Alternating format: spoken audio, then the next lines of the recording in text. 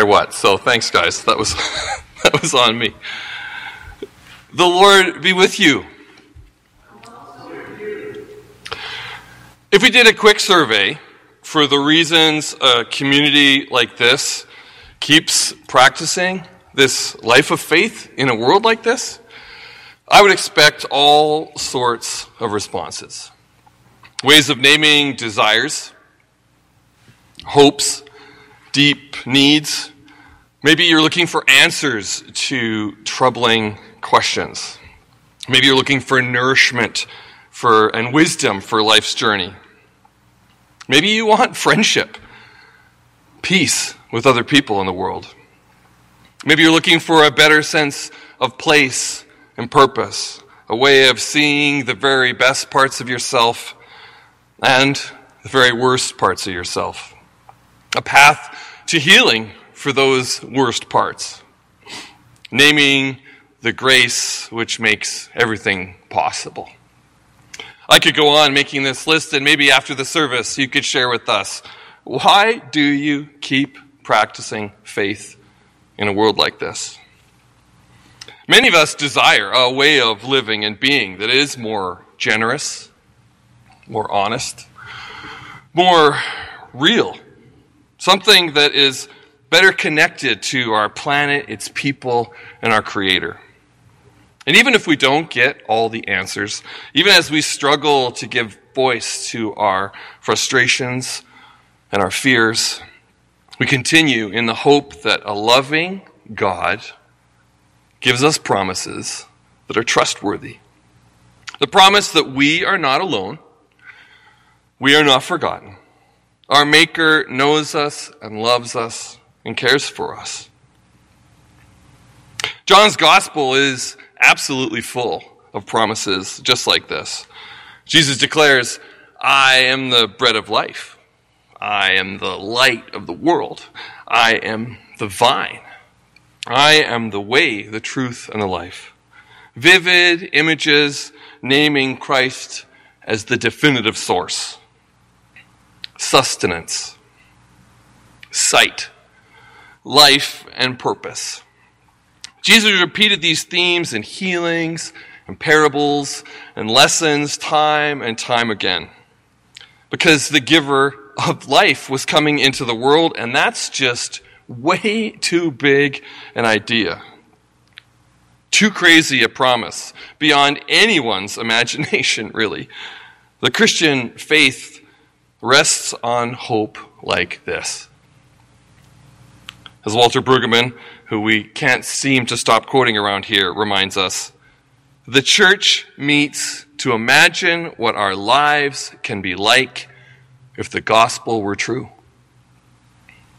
That is, the promise that the Maker of every good thing is living and active and saving the world in lives like ours.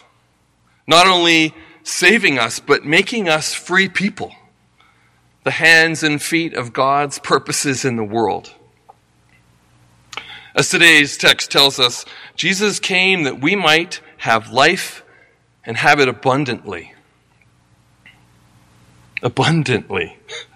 The thing is, though, the church in history has not always been great at this. We haven't been great at living out this promise, and our list of failings is a really long one. So, why is it that so many expressions of Christian faith do not look free, don't look alive and life-giving? As a follow-up question, why do we personally struggle to live this life of abundance if it's been promised to us? It's worth noting that today's passage from John chapter 10, is Jesus' response to the fallout from a previous chapter. The story of the man born blind, which Ryan covered for us just a few weeks ago. In that story, a man blind since birth is healed when Jesus, the light of the world, spits in the dirt and makes mud to spread on the man's eyes, and he gives that man sight. This strange healing is a cause for a really big stir with all of the religious leaders who just couldn't seem to comprehend the situation. So they interrogated and berated the man. And when they didn't like his answers, these religious experts finally declared him a dyed-in-the-wool sinner, a totally lost cause, and they threw him out. Then the man really saw his world for what it was. Jesus' response leads us into the famous Good Shepherd passage. Very truly, I tell you, anyone who does not enter the sheepfold by the gate but climbs in another way is a thief and a bandit. The one who enters by the gate is the shepherd of the sheep. Since ancient times and throughout Scripture, the idyllic picture of shepherd and sheep has remained a popular one. For Jesus' purposes, as a description of his care for us, could there be a better image? Maybe some of you saw in the news, but just last week I read a story about a sheep from Tasmania named Prickles. Poor Prickles was separated from the flock during a bushfire and had been given up for lost. 7 years later, to the amazement of her owners, Prickles found her way home wearing the most splendid, mega-sized 7-year coat of wool. We, like sheep, are a stubborn sort of herd animal, aren't we? A prey animal with short legs, bad depth perception, and far too much muddy wool. Prone to wander, as the famous hymn says. And this is the flock that Jesus loves. Off the jump, Jesus calls out thieves and bandits who threaten his sheep, rip-off artists and con men. The world has plenty of them. Rulers and elected officials, of course. Leaders of all the worst sorts. Yeah, we know those. Pastors, religious gurus, teachers, and Christian celebrities.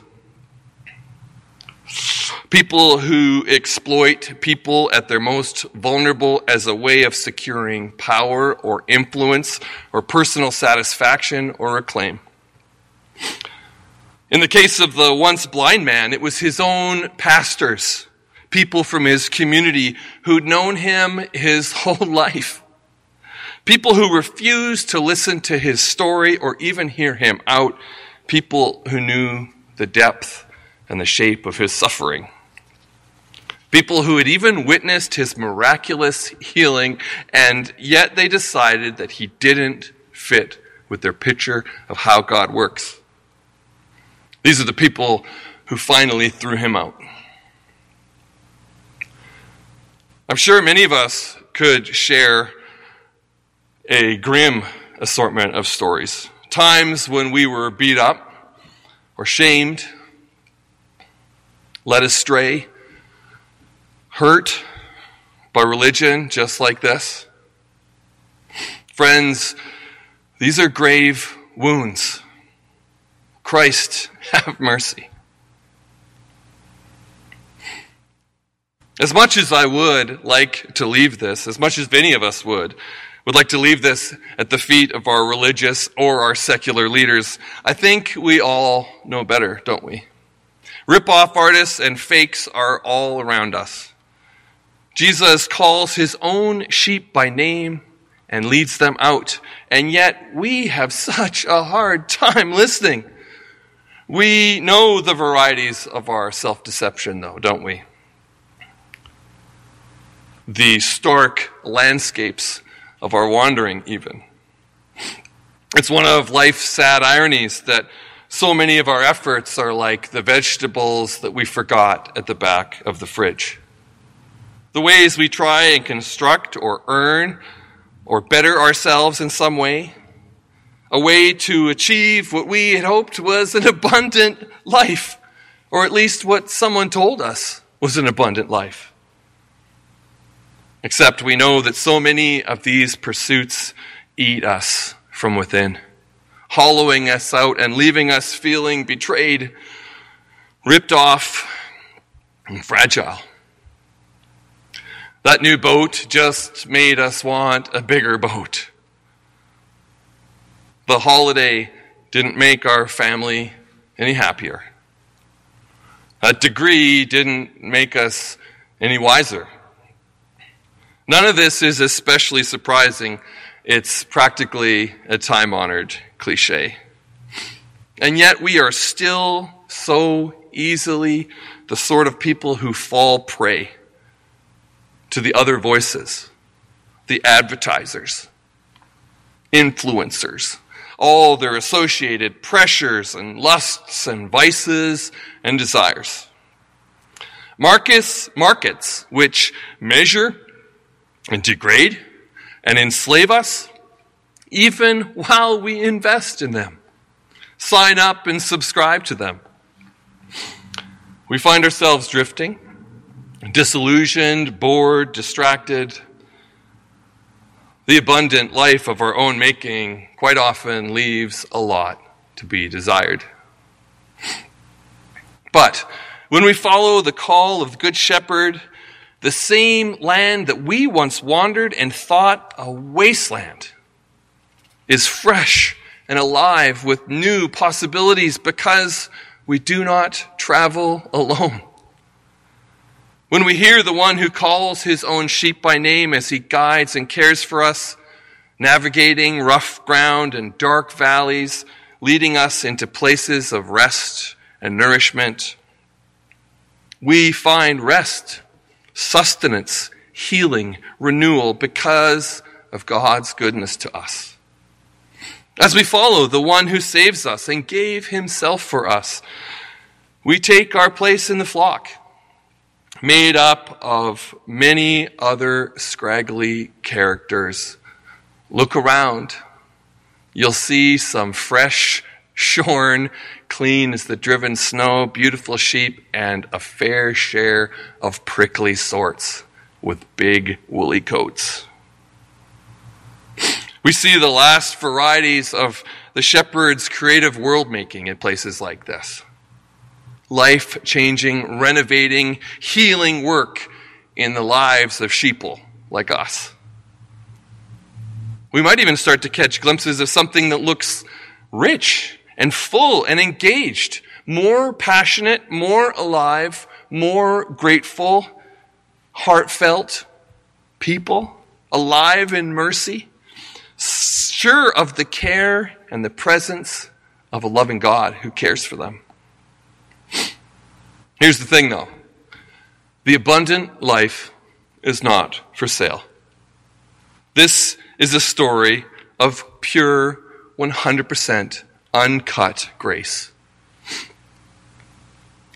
Today, as we huddle in the safety of the shepherd's care, as we go out even maybe a little and walk the land together for the shepherd's holy purposes, may we have ears to hear the one who loves us, the one who calls us, the one who guides and cares for us and gave himself for us. Friends, free and alive in the pasture of the Good Shepherd, know this is your story. Thanks be to God.